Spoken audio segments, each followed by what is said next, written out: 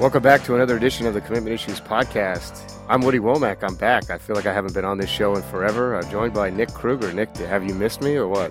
Yeah, we've missed you. We've been talking about you, and it does feel like you haven't been on in forever because that's exactly what's been the case right now. Well, had you only woken me up when you were supposed to, we were in Dallas, we would have had the 3-man episode that we've longed to record. So, I'm not going to talk about trying to wake you up in the morning. That's not. Yeah, it's not that hard, but it's not that easy either. So let's jump right into it. We've got all kinds of topics, surprisingly, because it's kind of a cool time of year for recruiting in terms of news and everything. We got a lot of kids committing before their senior season starts. Guys like to lock in their position in case there's any type of injuries or anything like that. But a lot of off-the-field news. I want to start with Trey Smith, a guy that people ask you a lot of questions about, Nick.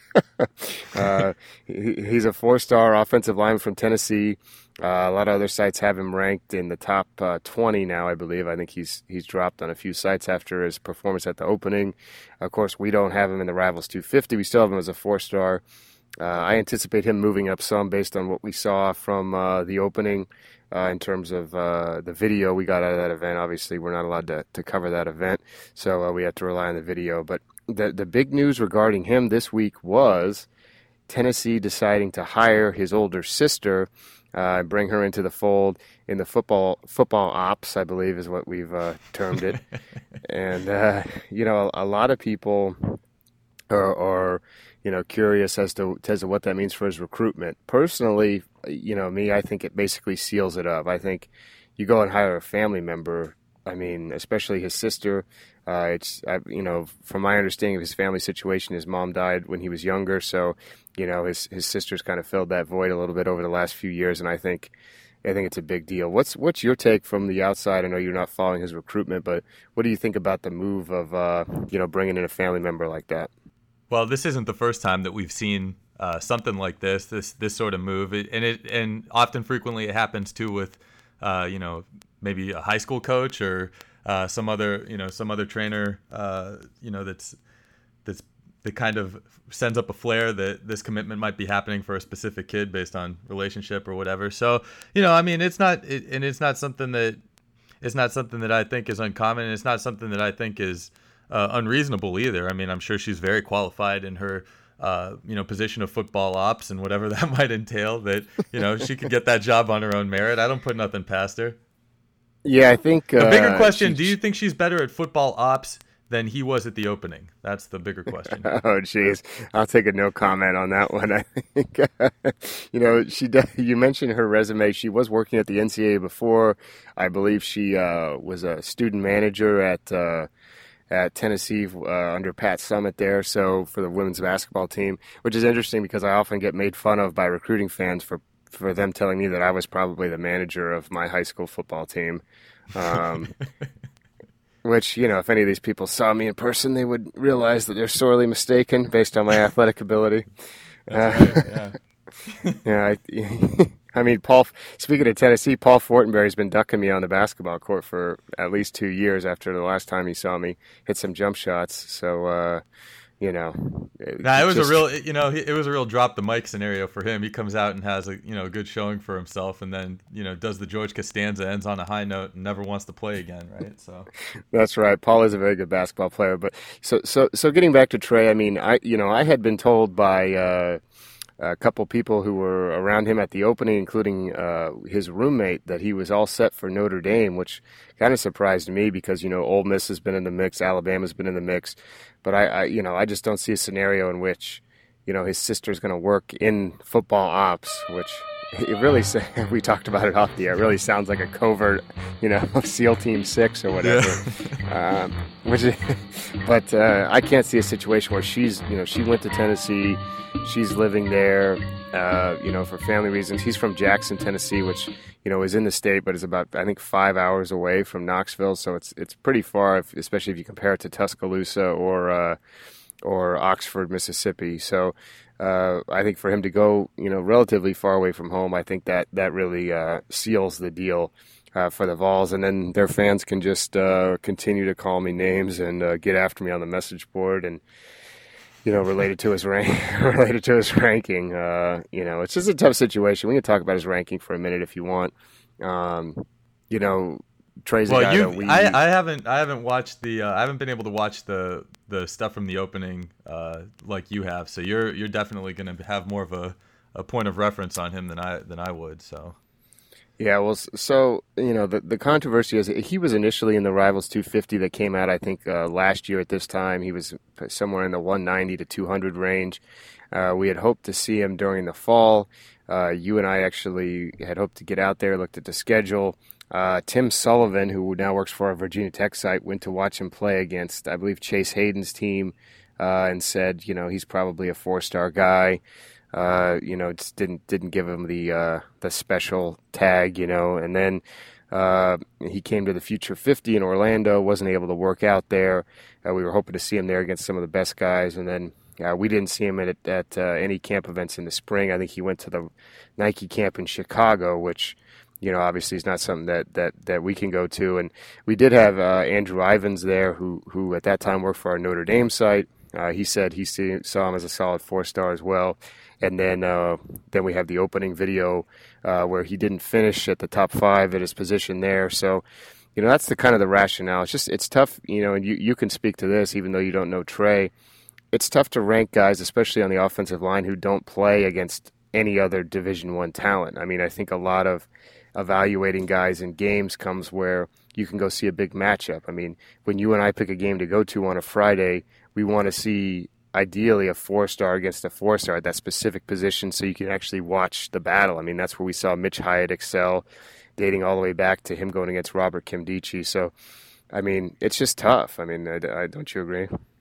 yeah, and I remember another time we saw Mitch Hyatt go up against Lorenzo. Was it Lorenzo Carter? I think his name is. Yeah.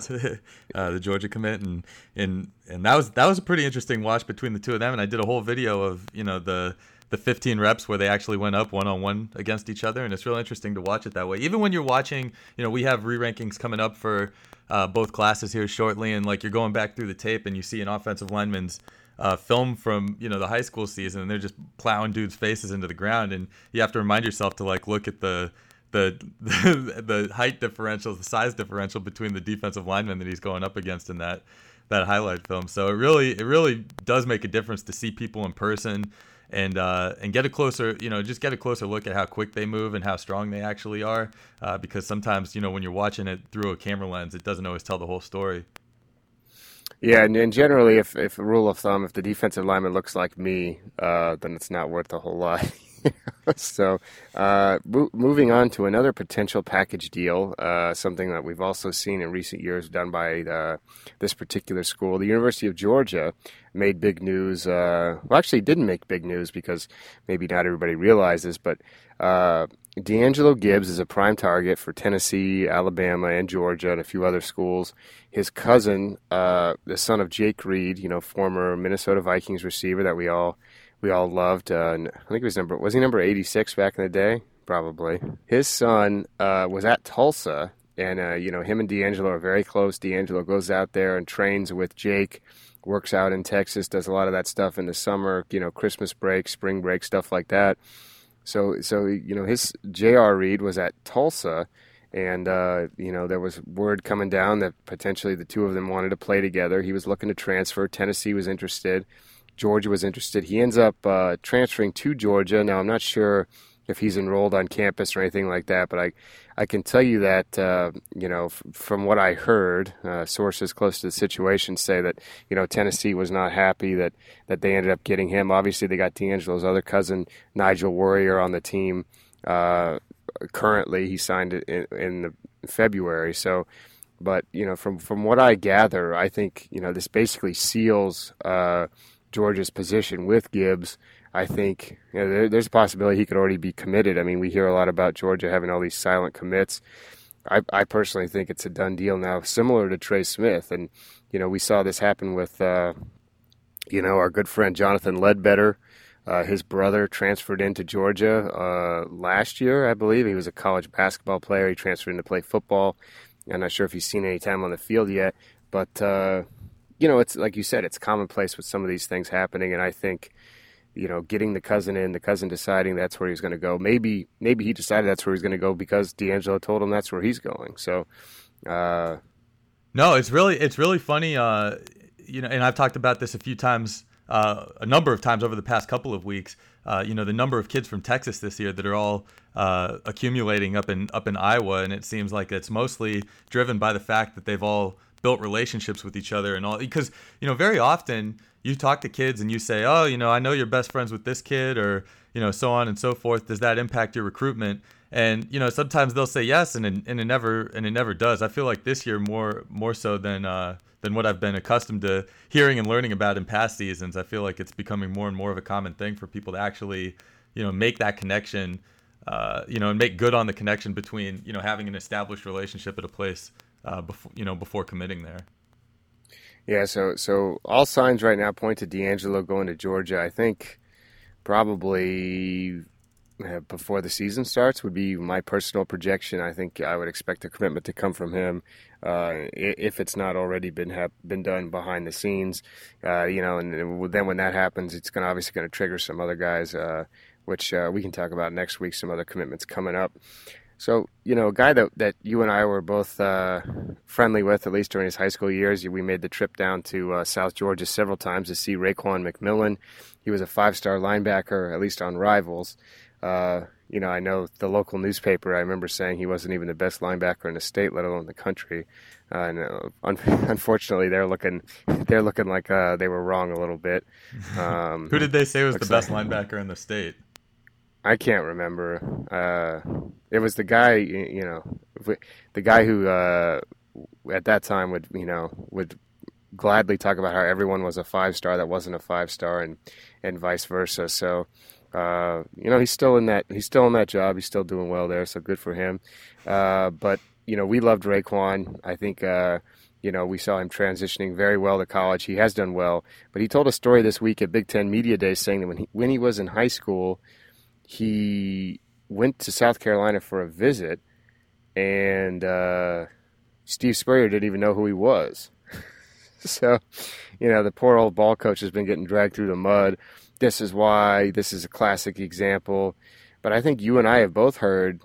I know I have. No, he was. Remember, there was a couple years ago on signing day. He was on national television. Didn't know any, doing an interview on live TV. Didn't know any of the kids' names. And I think they either came back to him for a follow-up interview, or he just stammered his way through until he could get a sheet of paper in his palm, and you could see him kind of looking down on camera. I think at some point he might have just had both hands on it and just totally was unapologetic about it. But I saw for myself he didn't know who the kids were that they were getting commitments from on that day, not just who they were recruiting.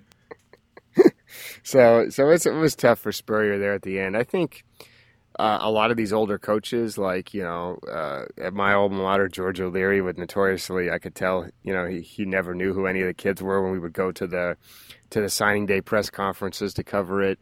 I think, Bill Snyder. I just think a lot of these guys, especially these head football coaches at that point, are kind of I guess in CEO mode, where they don't necessarily know the kids. They delegate to their staffs. They expect them to do a lot of stuff. And so I'll defend Spurrier a little bit on that one. I know I've heard stories from people related to Urban Meyer with a similar story of Urban not knowing who somebody was.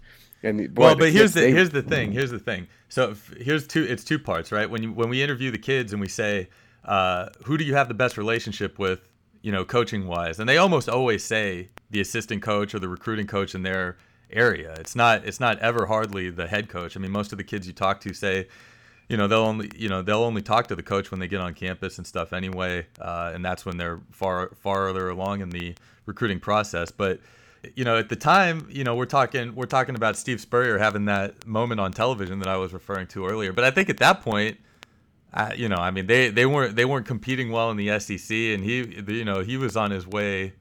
I mean, he was on his way out anyway at that point, right? And he was just kind of coasting through. Yeah. There was a lot of concern about it was affecting their recruiting because was he going to retire 2 to 3 years? Or I remember there was all kinds of controversy. I would expect more head coaches that are in a little bit more of a hot seat scenario, or have an ascending program. How many recruits do you think Jim Harbaugh knows by name or has spoken to personally? We always use him as the litmus test for everything in college football. Yeah. Well, and I have that discussion with a lot of, especially some of the schools out west. You know, they take the coaches are on vacation in July and stuff like that. Down here, I mean, you were at a camp the other night. I've been at camps, et cetera.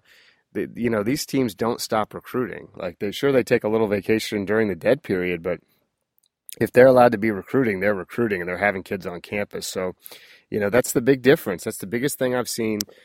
People talk about the talent. I think it's the effort put in by the coaches. Like you said, Harbaugh's, you know, he knows everybody's name when he shows up. I mean, even, you know, Jim McElwain, who I had never met before in my life, came up to me at a satellite camp and was like, "Yeah, Woody, how's it going?" And like, you know, acted like we'd known each other for years. So the fact that they know this is your humble brag of the show, right? Well, but I'm saying that the fact that these coaches know who, because Charlie Strong had no idea who I was at Big 12 Media Day. Well, the fact that these coaches know jabronis like me, that means that they should probably know who the kids are that we're writing about, obviously. So, you know, I think it was a rough end for Spurrier. I think, you know, but guess what? You know, he did a lot of good things there at South Carolina that can't be overlooked. So, you know, spare the old ball coach. We like him. I think, boy, I'd love to have him on the show. Maybe I'll send him this segment and see if we can't get him booked as a guest. So that might be the end of Rob's seat on the podcast if we could get him as a recurring. Boy, imagine the amount of drops we could have of Spurrier going, well. All right. So listen, we got a couple quarterback commitments coming up. Given my proclivity to make bold predictions and be correct, I think longtime listeners of the show will know that I predicted Art Briles would be fired right before it happened. I predicted Tate Martell would decommit from Texas A&M. I predicted Kyle Allen would transfer from Texas A&M. So watch out, Texas A&M. You know, negative predictions your way have been positive for me so far. And then Rob and I both predicted that the Cavs would win in 7, which really I think goes down as one of the dumbest things we ever did, not betting on that, considering that we predicted it would happen. So Trevor Lawrence and Emory Jones, two top quarterbacks in the class of 2018 here in the state of Georgia. Lawrence, perhaps the number one player in the country. We still have to do the rankings, but he's ranked in the top 5 pretty much everywhere you see. He's down to Georgia and Clemson.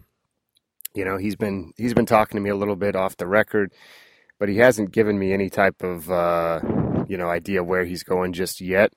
But I think it's got to be Georgia. I think, you know, both of those schools, it's interesting. Both those schools are loaded at quarterback. I mean, you look at Jacob Eason being a freshman at Georgia. Once Deshaun Watson leaves, there's a couple. There's Kelly Bryant and Zerrick Cooper behind him. Not to mention they have Hunter Johnson coming in 2017. I like Trevor Lawrence way better than any of the two guys on Clemson you just mentioned, though. I feel like he would come in and pass them in a second. Yeah, you think so? I mean, Yeah. You know, the debate is on at Hunter Johnson, and guess what? When I'm going to come strong on rankings meetings because I forgot about Hunter Johnson. I'm sorry. I thought I was talking about Cooper and who are the guys that you said were behind what? I said Zerrick Cooper and Kelly Bryant, our boy. Yeah. But those guys are more the prototypical Clemson quarterback than Hunter is in terms of, you know, mobility and stuff like that. I think Cooper can be a star in college too once he moves to receiver. Yeah. No, he was on the upswing. You know, trust me. So I like him a lot. You know, and you know I tend to like Clemson quarterbacks regardless, dating back to Deshaun Watson. So I think, but I think it's going to be Georgia. There's so much local pressure around here on him, and the fact that he's wanting to get it over with and commit right now, I think he's going to Georgia. So lock that prediction in. You got a prediction on him? Yeah, I know you haven't talked to him a whole ton, but you've seen him. Well, I mean, the only thing I'll say is based on everything that he's said and kind of like his body language during the times that, you know, you've interviewed him when I've been around. I don't know I don't honestly know how much like communal pressure plays into his decision because he just kind of seems pretty, you know, pretty aloof. He's pretty laid back, huh? Yeah, but I mean, you know, you would know better than me. I mean, I'll go with Georgia too because you picked them. All right, and then we have Emory Jones, who might be a 5-star guy. We have to discuss that on the rankings call. I think that's going to be heavily talked about. You know, he's really lit it up this offseason. Doesn't have a ton of great film because of the offense they run. There's some comparisons to Bryce Ramsey there, which, makes me really nervous, as I was never a big fan of his in high school, and we ended up leaving him in the 250, and now he's the first ever Rivals 250 punter. Will he get drafted higher at punter than Brian Anger did when my Jaguars took him in the 3rd round? Yeah, well, just keep him away from the old axe there in the locker room, right? So Emory Jones, I think the writing's on the wall for him to commit to Ohio State. We saw Tennessee offer Justin Fields, who's a 2018 quarterback from Georgia, as well. It looked like Emory was bound for Tennessee. I remember him actually texting me one night asking me, should I commit to Tennessee? And I was like, if you said whatever you say right now, the Tennessee fans are going to blame you for him not committing. Whatever you say. I told him, I said, Emory, those are not the kind of questions you ask reporters. I was like, that's what you talk to your coach and your parents about, man. Yeah, so right. I can't give you any advice. And that's a common thing. Kids sometimes, especially quarterbacks, seem to ask. Coach Woody, where should I go? Coach Woody, where'd you go to school? Like, I went to UCF, so don't. Well, they got a nice offense, but don't go there. So anyway, I don't know. It's a tough situation because Jones has really been flipping back and forth. Ohio State has been his dream school. He is a country boy though from Georgia. So I think with him, even if he commits, I think there's going to be some moving parts still in place.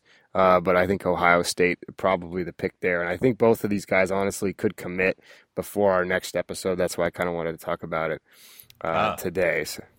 Mm-hmm. So get ready, people. It could be coming down any day on that front. So interesting week for us. I guess we were both on the road last weekend, which I'm so worn out and tired of traveling. I'm so glad to be home. I was at LSU, and actually while I was at LSU, I believe a kid from Texas, Kerry Vincent, a 4-star DB, committed. Was he there? I can't remember if he was there on campus or not. He was when I talked to him to write his story about his commitment, but I don't. Usually if that was the case, it's not because he's there to camp, right? I mean, he was just right. No, he was just there. He was there hanging out. We had a lot of these schools doing these big barbecue type things, which, by the way, I was not invited to stick around and eat some of the food, which was kind of disappointing. Les Miles, I'm looking at you. But the LSU camp, which comes in as having here's the a thing: reputation. you can't tell a kid not to go to don't ask you for recruiting advice, and then blast the coaches on your next statement for not feeding you when you're on campus. It doesn't go both ways. You got to get. Hey, listen, media meal could be provided. I mean, put me in a separate room. Just give me some of that shrimp gumbo or whatever you were giving the kids down there in Louisiana. I think I ended up getting a hamburger that was pretty good from a place in Baton Rouge, which I can't say it was my favorite unofficial visit of the summer, but we'll leave it at that.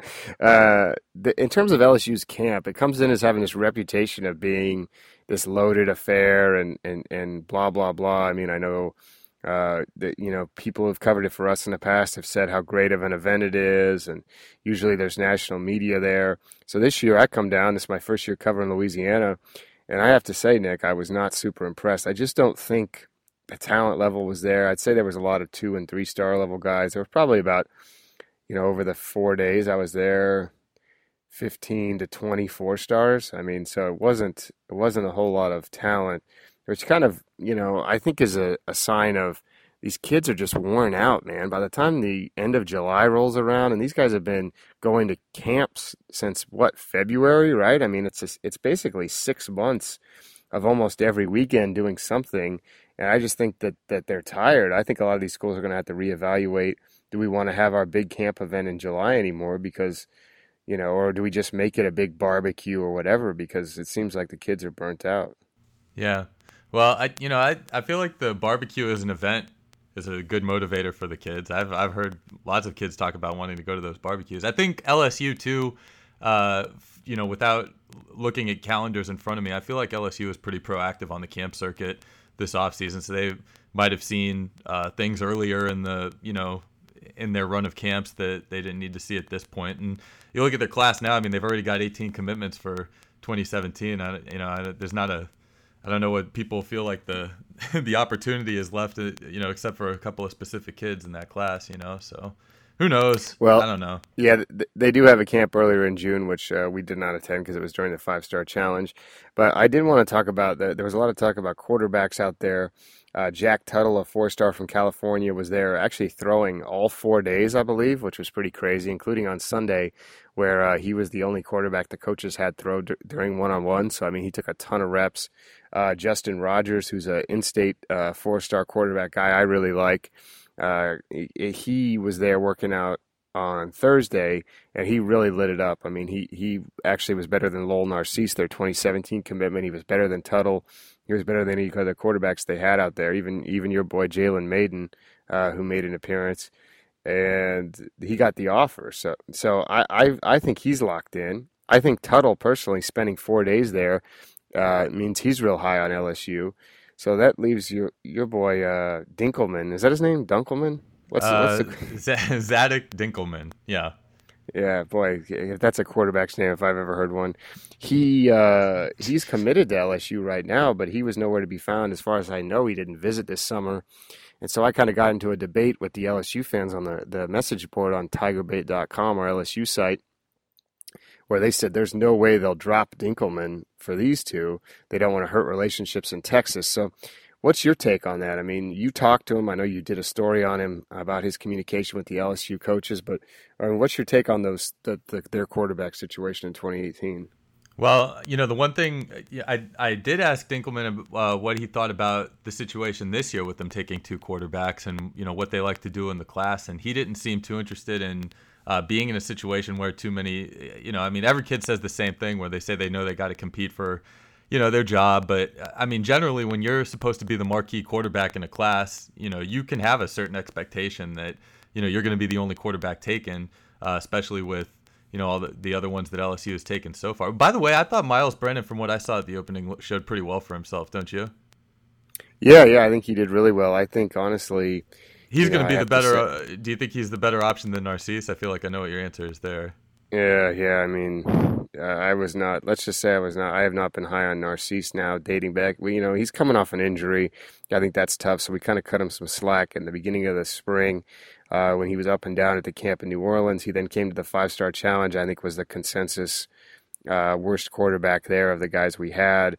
And then, of course, as I mentioned at the camp, I mean, I would have put him in that group of Tuttle, Rogers, Maiden. I'd put him 4th of those 4. So I think Brennan's stock is on the rise. I think he fits what LSU does a little bit better than Narcisse. I'm not sure. I just don't know about Narcisse, especially as a pure passer. And I think that's the kind of feedback we've gotten from, the coaches we have that work our events are, former NFL and college guys. And, they kind of had their questions about Narcisse as well. So let's say Brennan has some staying power, shows well, and maxes out his potential, and and LSU continues to want to take 2 quarterbacks next year. I mean, Dinkelman, I saw him at the State 7-on-7 tournament. That was the only time I've had the opportunity to see him.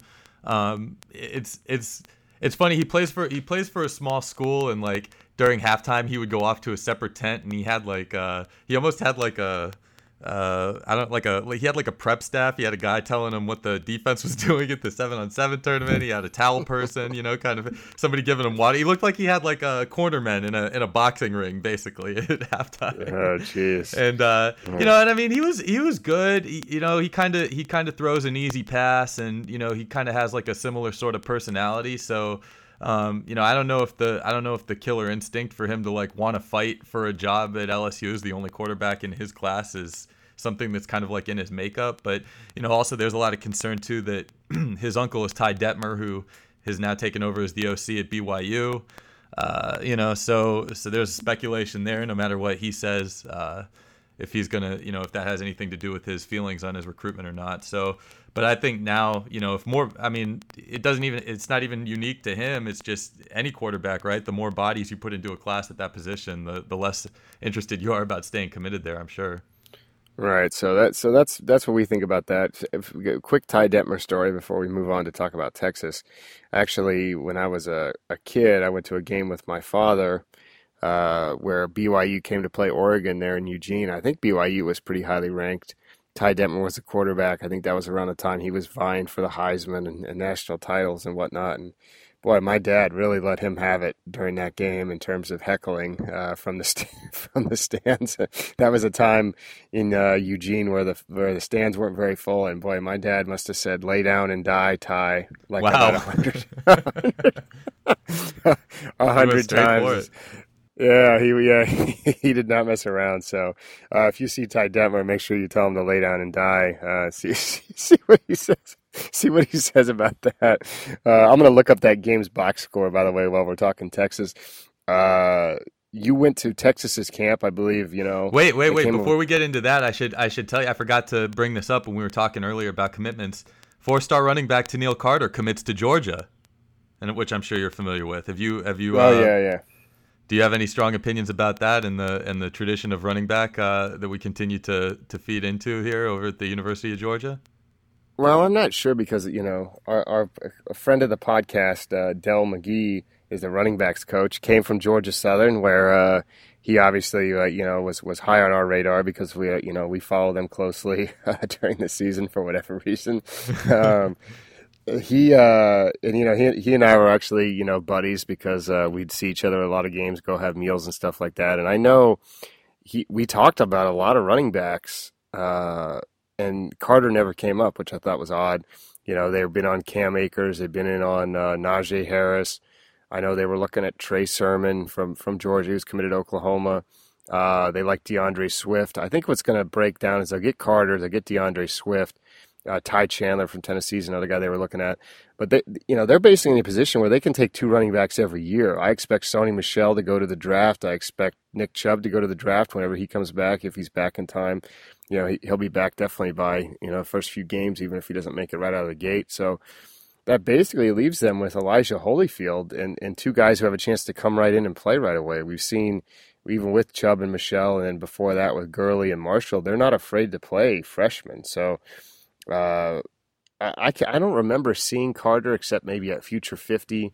I don't think he's quite on the level of Akers and guys like that, though. Do you? No. Well, he's been real difficult. He's been one of these. He's been a recruiting ghost for me because I haven't been, even though we follow each other on Twitter, he hasn't responded to repeated DM attempts for interviews on my part, and so I didn't really have a feel for him. I think people expected him to go to Texas A&M. A&M, of course, has the commitment from Etienne from Louisiana, and they have a lot of running backs on their roster right now. So Carter might have taken a look at that and said, hey, Georgia plays their kids early. They got a new coach from Alabama. This is Alabama 2.0 over there, and I'm going to run the ball like crazy. And so that was probably the decision-making process for him. So, but I think it's a good pickup nonetheless, even though that's pure speculation on my part. Well, I'm sure you'll get out and see him during the year with your extensive travel schedule. I know you have you're planning on seeing a lot of games in the fall like we always do, except you got to make your own schedule this year, which is got to be a new challenge for you, as oftentimes you piggyback off of my scheduling. Yeah. Well, I've already started. I got a couple of key matchups in the books that I know I'm going to go see, and I'll if anybody's interested, I'll make a note on I'll write it all out on a note on my phone and post it to my Twitter, and then I'll sign the bottom of it. It's interesting. The signing thing is really an interesting wrinkle that a lot of people have taken, but we don't have to talk about that right now. Let's get into Texas. You went to their camp, aptly called Friday Night Lights, real original name. No, it was Under the Lights because it was on Saturday night. It wasn't on Friday. Oh, okay. Oh, it was Saturday Night Lights. No, it was Under the Light. It wasn't. Listen, I'm calling it Friday Night Lights. I don't care what day of the week it is. Texas fans, I'm sure you'll like that. But anyway, so Under the Lights. You were there under the lights. I know you ran into a lot of our former cohorts. out there, and you had a chance to see a lot. What was your impression of that Texas camp? How was it run? You and I have been to a lot of camps over the years. Famously, we had an incident last year, a dog night at Georgia, where we really kind of swore off camps forever. I think after that, we were both so mad. And that's happened. That's happened twice in 4 years. Speaking of which, Georgia got rid of dog night this year. They didn't have it. So what was your take though on Texas and how it stack up and how everything was run? Well, I mean, there certainly weren't as many kids as there was at the dog night camps that we've been to. It's a smaller group. I mean, it was still a large group, but it was a smaller group because they did everything just on the one field in the stadium, and so it was easy to. I mean, it was cool. Like the media and couldn't be down on the field, but I mean, it's not like the stands were so crowded. It wasn't an issue to get kind of an elevated view when there's that many kids on the camp surface. Getting a little bit of an elevated view is advantageous anyway. So you got to see they did skill position drills for a little while, and then they did one-on-ones. Then they broke back into positions for a short session, and then did another short session of one-on-ones with some of the guys they were more serious at taking looks at, I think. So but I thought it was a pretty well run camp. The weather was beautiful. That was my first chance seeing the stadium, so I enjoyed it immensely relative to our experiences at dog night for sure. What was the situation with, I mean, were you allowed to talk to players? What did they let you do? Did you shoot video? What were you allowed to do out there? They allowed us to talk to the players after the camp was over as they were leaving, but we weren't allowed to talk to them, around registration. And then obviously we weren't down on the field, so that wasn't an option to talk to them as the camp was going on. But, it was, I mean, if you knew who you were looking for after the camp, it was kind of a bottleneck scenario when they were coming out. So you just had to grab the kids that you wanted to see. I thought a few kids helped their stock and even picked up an offer. I just did an update on Jarrell Cherry, who's a defensive end, kind of linebacker hybrid. And in the one-on-ones, he was, he wasn't coming off the line with his hand on the ground. He was just doing the edge rush sort of thing that we've seen some guys do. But he was real impressive. He picked up an offer afterwards. Caden Stern picked up an offer, who's a guy that we saw at Prime 21 a little while ago, and I think has been very impressive in the events that I've seen him in. Chasen Hines is an offensive lineman, picked up an offer. And he did very well in the one-on-ones. He wasn't a guy I was familiar with before. And then Stanley Lambert, a receiver, and Tanza Wagner, who was also at Prime 21. So it was a pretty good. Oh, defensive back Josh Thompson, cornerback who really upped his stock this spring, was committed to TCU, flipped after the camp, and is now committed to Texas too. And he had a pretty nice showing for himself in the one-on-ones too. So when you're talking to these kids, how much are they really looking at this season coming up and kind of being like, okay, this is, I need to see, this from Texas to make sure that I'm making the right decision. Has that been discussed? I mean, are kids I don't talking think about Charlie? No, I think we've got somehow the perception of Texas got back to where the wins and losses aren't the focal point in considering them. It's more about the brand again. And so I think that's been the main point of attraction to the kids that have been considering them. The only kid that I can see that being the situation with was the tight end that they just had decommit a little while ago and was taking visits to Alabama, and Major Tennyson is his name, and he was taking visits to Alabama and Oklahoma State, and I think he was probably looking at it from a an early success rate sort of point of view. In order for him to be looking around, and then he just decided to, decommit anyway, and he'll be moving on. But I mean, generally, I think kids really love Charlie Strong, and I think they're considering the brand now. And Charlie's made an effort to hire coaches that have strong Texas high school football ties, and aren't too far removed from their careers there. So I think he's really making a different effort on the recruiting front, and the camp couldn't have been better, especially for some of these kids that picked up offers. All right, so that wraps up our recruiting talk. We have 40 solid minutes, depending on how much you edit out, Nick, of you stumbling over your words, but at least a solid 40. Let's get into rants and recommendations. I've been gone for God knows how long. I got a lot of stuff to complain about. So first, let's start with you. I know you wanted to talk. You want to complain first? Let's get, because you have a recruiting related complaint. So I think we should start with that. Well, we mentioned how we have rankings updates coming up for the next for 2017 and 2018. So this is the time of my life where I watch a lot of highlight film to make sure that those rankings are where I want them to be. But here's the deal, man. And I know we talk about the kids not really listening to this podcast. Maybe the parents do that have kids that play football. And if you're putting together a highlight video, do two things for me. If it's a receiver and he's high pointing the ball or making the catch, don't pause the highlight reel the moment that he makes the catch. Spot shadow the kid before the thing gets started so I can watch him run his route, make the catch, and end the play. I don't need to, the point that you stop it when he's making the catch, obviously it's going to be him that I'm looking at. So don't let the play run out, And the other thing, too, is if you're a defensive back or somebody that has some sort of special teams merit, this is just personal preference at this point. I really don't want to see you blocking field goal attempts or running them back in. The second I see everybody lined up for a field goal, I know what the highlight's going to be. Let's just go to the next one. Well, my main complaint is just start with the plays. I don't need, flashcards of your nickname and, all these other accolades and this, that, and a third. I mean, Well, the contact information might be helpful in some cases. Yeah. But if the first play doesn't start till like the 27-second mark, I'm really irritated by that point. And if I know, I was actually talking with someone on the phone about it today. Coaches only watch about 3 plays anyway. So if you're eating up 30 seconds with your, the beast or, like whatever. What did I see? I saw one the other day that really made me laugh. Anyway, your self-proclaimed nickname and everything like that. I just get to just play the film. If you want to make a cool video to show your friends and your family at Thanksgiving with a bunch of cool effects, put it on YouTube. And we'll embed it on our site because that's what we have the capability to do. So anyway, that's how I feel about that.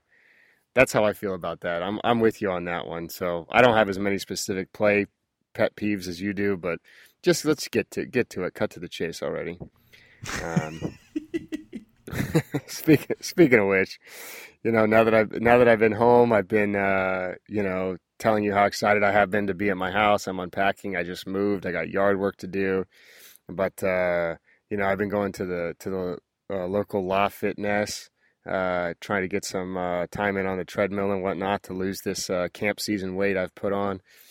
And boy, it's an epidemic, Nick, with these people talking on their phones while at the gym. When did this start? Did I miss this during my 1-year hiatus from the gym? Did all of a sudden people just decide that I'm working out, I'm just going to talk really loud on my cell phone the whole time? Or what do you think? Well, listen, for a lot of these people that go to the gym, it's all for superficial purposes anyway. So if you're going to the gym and talking loudly about what you did on Friday night and so on and so forth because you want people to hear about how cool you are, and also look at how good you look, then I say it goes hand in hand, don't you? Yeah, but if I'm the gym, if I'm working there, you got to start cracking down. I mean, we got to have a no phones policy in terms of talking. I know people got to take selfies. It doesn't count if you went to the gym if you didn't take a picture of yourself. Leg day, etc. Seems like leg day is every day of the week, by the way, if I'm going based on my social media feed. But that's a whole other story. Just don't talk on the phone at the gym, please. It's so annoying. I got a phone call yesterday. I was gonna say the number one thing with talking on the phone at the gym that gets me is like when people are between, let's say they're doing not on the Stairmaster, they're lifting weights or whatever, and they're using a bench. If you go at like 6 p.m. at night when everybody's done working and they're hitting the gym, but like you do, sometimes people have been known to share the same bench or whatever in between, and alternate sets and all that. But the people that go there and sit on the bench while they're cooling down between sets, talking on the phone, and you never know when they're going to get into their next one, and they just sit there forever. Boy, that's a real bad one. Yeah, I'm with you on that. Although we all know I don't do a whole lot of weightlifting. Your country's strong, so yeah, I got dad strength now. I'm old enough that I don't have any kids, but I still got dad strength. So if you need me to lift a couch, I'm there for you. If you need me to lift some weights, I don't know. Like it's middling results. In terms of recommendations, I don't know. I mean, it's been a long time on the road. I went to a lot of restaurants I liked in a lot of cities. I don't know if I have any specific recommendations on that front. I haven't been watching a whole lot of TV. So you got something? Maybe I can think of something in the meantime. I went to go see the new Ghostbusters movie, and that was, I'm not necessarily going to recommend it, but it wasn't as horrible as I think people were expecting or hoping it to be. So there's that. Well, only misogynists like you were hoping it would be horrible, expecting it to be horrible. I thought it would be better because I had women in it. I'm just a mouthpiece for the internet at this point. But also I will say I just binge watched Stranger Things on Netflix, which features Winona Ryder as one of the main characters and her grand resurgence straight back to the top by means of a successful Netflix series. But it was kind of like, do you remember the movie Special 8, or the one with the kids Super in the 8. Super 8? Yeah, it had a similar sort of vibe to that in terms of story and it was a period thing. They had a lot of good 80s music that sounded like the Knight Rider theme and stuff like that. Original soundtrack, though. I thought it was a very good show. Yeah, it seems like it's been getting a lot of buzz on social media and the like. I've definitely heard a lot of people talking about how much they like it. So yeah, I would say check that out. I think it's on my list of shows to watch. I actually, what did I watch recently? Well, I've been watching some bad TV as of late. Fear the Walking Dead, which is just a brutal show. When does the regular one come back on again? Because I don't know when that's supposed to start up again. Sometime, yeah, I think it's usually like October or something like that. I think we got more Fear the Walking, which Fear the Walking Dead, by the way, is just basically completely ripped off. I mean, season 2 of Fear the Walking Dead is exactly like season 2 of Walking Dead, which is crazy. And then I actually watched the first episode of Orphan Black yesterday, which is a show on BBC America, which I really enjoyed. I really enjoyed that. So, yeah, my wife was into that for a period of time. I watched my fair share of that. Yeah, I'm only one episode in, but I would say that would be my mini So recommendation. you're an expert? Yeah. You know how it is. I see one. It's like when you travel to a place for 2 days and then you tell people not to go there ever again, which is not something I would do. You only watch 3 plays and a highlight video for a kid, and you watch one episode, and then the decision's made. That's right. Well, guess what? I watched one episode of Preacher, and I could tell you what. You might like it, by the way, but it's a real Preacher doesn't stand a prayer. Yeah, no. This guy needs some prayers to get picked up for a second season if I'm making the decision. It reminds me of that show. What was that show you and Jared liked so much that was on Showtime or Cinemax? The Banshee. Banshee. It's definitely got some Banshee vibes to it. So you might like it, but for me, it's a little too crass. I don't like the gratuitous blood and guts and etc. So anyway, there's your TV talk for this week. I guess that wraps it up. We've been Nick, you're headed to the Olympics. That's right. Hopefully you got all your shots. I know you're going to the dentist today. You got everything in order to go down there and cover the Olympics? I don't think so. Not really. But I'm just gonna wing it. How hard can it be down there? Yeah, Nick survived the Sochi games in Russia, which we had a lot of controversy headed into. So I think he can go down. He'll be covering Team Canada for Yahoo Canada, and a little bit of USA, from what I understand. I'll hope to be at one of the Team USA basketball games, if nothing else, and one of their soccer games. Well, they're not in the soccer tournament, unfortunately. Oh, they're not? Well, good. Yeah, that narrows down. Hopefully you get to go to see the women play, though. Our girl Christine Press is set to play a prominent role on the team now with some of the roster changes. So you can follow Nick at Rivals Krug City. If you're still listening to this, we should have plugged these way earlier. I'm at Rivals Woody. Rob Cassidy, who is somewhere in Colorado fishing, which is definitely off-brand for him. I don't know if what's that company with the whale, the clothes he wears all the time, Vineyard Vines.